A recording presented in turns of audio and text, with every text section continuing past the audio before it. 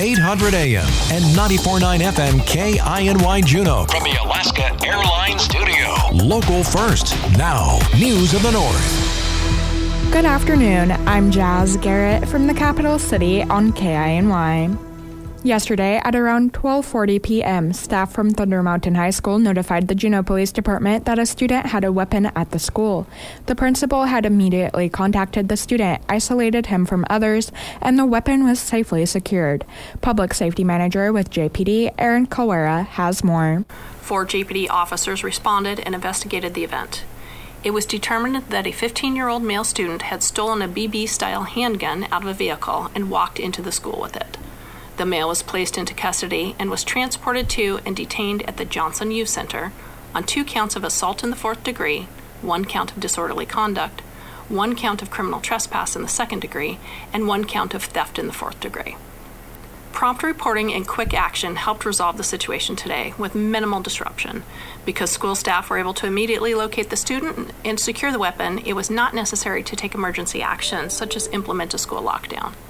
JPD and the Juneau School District take these matters very seriously, and we appreciate it when students, parents, staff, and community members bring safety issues to our attention. Coast Guard crew members injured in the MH-60 Jayhawk helicopter crash Monday night on Reed Island continue to receive medical care, and the search and rescue case for fishing vessel Lydia Marie is complete. As of yesterday afternoon, the 4 service members from Coast Guard Air Station Sitka involved in the crash were transported to the Harborview Medical Center in Seattle for a higher level of care via a C-130 Hercules aircraft from Coast Guard Air Station Kodiak. The 2 Coast Guard members reported to have serious injuries were listed in serious condition, while the other 2 members were listed in good condition with minor injuries. The crew of the U.S. Coast Guard cutter Elderberry oversaw the dewatering of the fishing vessel Lydia Marie and escorted the vessel back to Petersburg. There, the crew of the U.S. Coast Guard cutter Pike conducted a post-search and rescue boarding with no violations, closing the original search and rescue case. On-scene weather at the beginning of the search and rescue evaluation with the Lydia Marie was reported with wind speeds at 28 to 34 miles per hour and seas at 4 to 5 feet. Upon arrival at the scene of the crash, a second Coast Guard MH-60 rescue helicopter reported wind speeds of 46 miles per hour, visibility at 1/4 of a mile, and seas at 1 to 2 feet. 4 people were confirmed aboard the Lydia Marie, and their initial call for assistance was transmitted on VHF FM channel 16 Monday night at approximately 8:06 p.m. The investigation into the cause of the helicopter crash is ongoing. Operator of Public Market, Peter Metcalf, joined Capital Chat to talk about the 40th annual holiday market. Public Market is the 24th, 25th, and 26th at the Centennial Hall and the Jack. Photographer and author Joel Bennett describes his book about Juneau's most beloved wolf, Romeo.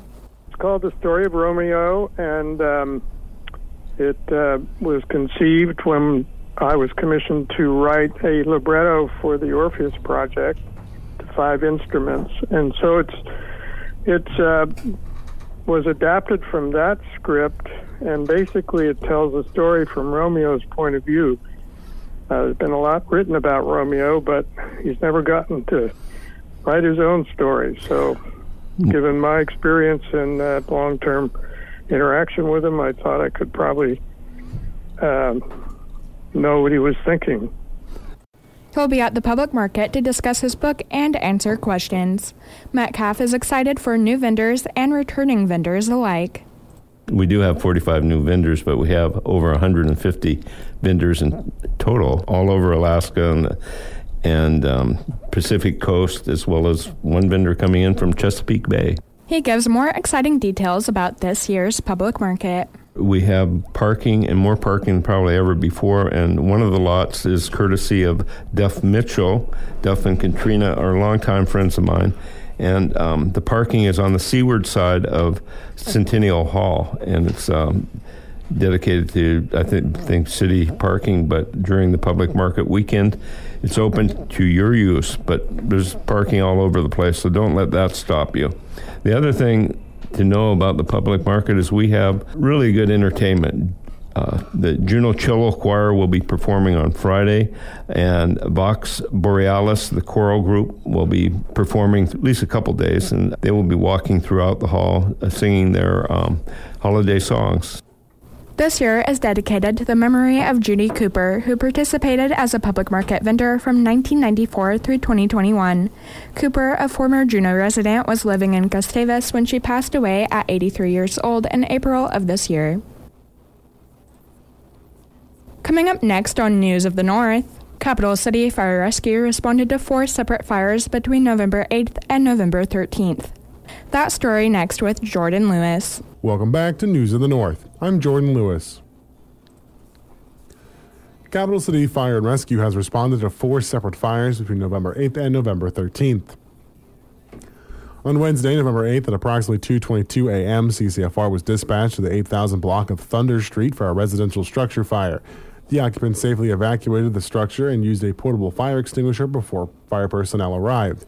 A fire origin and cause investigation revealed that the fire started in the upstairs bedroom with the electric baseboard heating unit. No injuries were reported, and damage is estimated at approximately $500.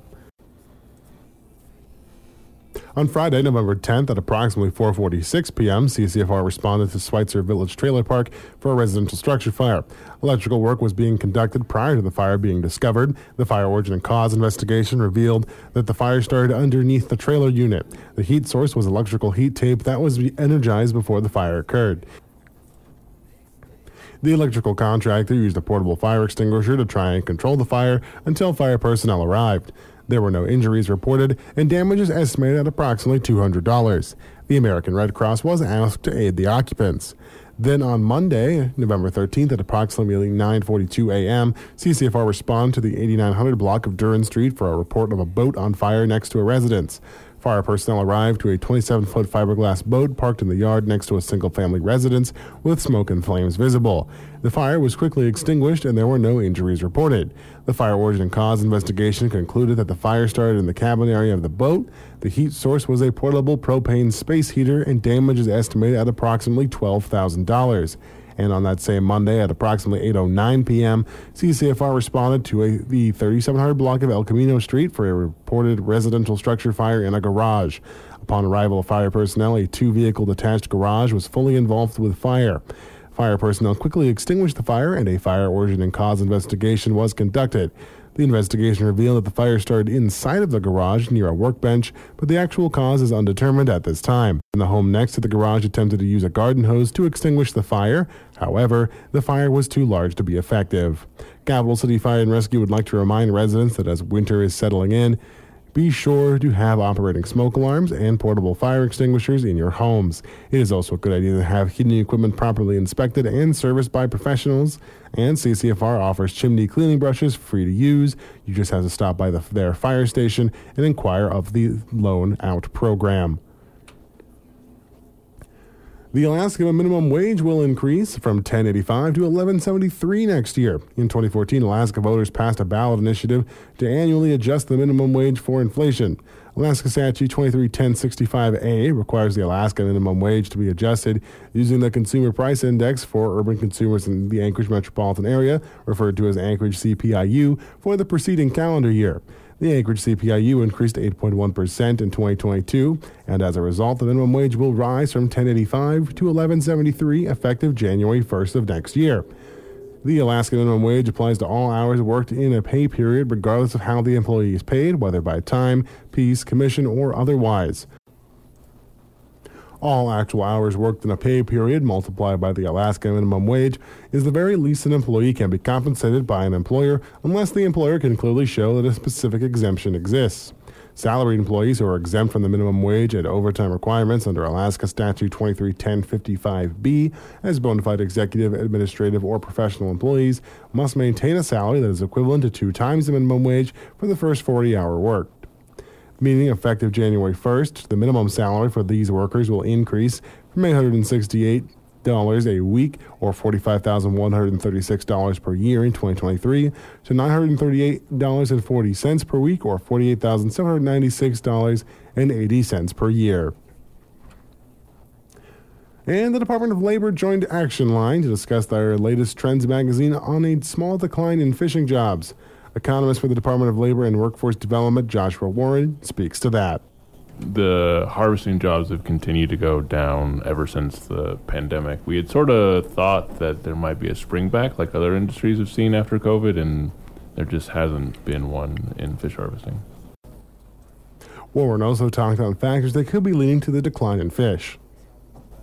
It does seem there's a large swath of scientists who've seen a lot of evidence that, especially like the snow crab out in the Bering, has seen part of its devastating loss in stock was due to like the heat block that was a few years ago and just warming waters not working well for that species, just increasing their need for calories and increasing their predation.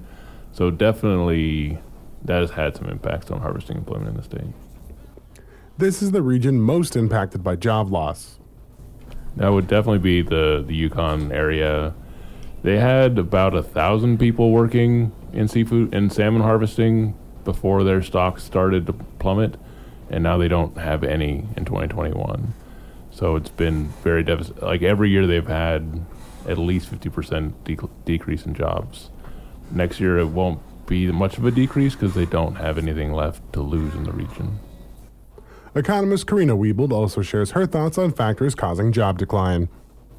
There's a lot of kind of fixed costs for fishermen. So if you think about like they've bought their boat or they're paying on their boat, they have an expensive permit. And so that's something that they're not going to be able to use either of those two resources in really a different way. So there's some reasons to think about the sunk cost of fishing and like the reasons why they would go out even if price is uncertain or potentially quite low. Other things though that could kind of like maybe influence their decision would be prices for all the food that they stock and the people that they're paying to go out with them, the crew, and then gas prices because they've got to gas up those, well, probably diesel is a better word to say it, diesel up those boats, and that can be really spendy. And gas prices have changed a lot in the last couple of years, really fluctuated. Now you're up to date with News of the North. I'm Jordan Lewis.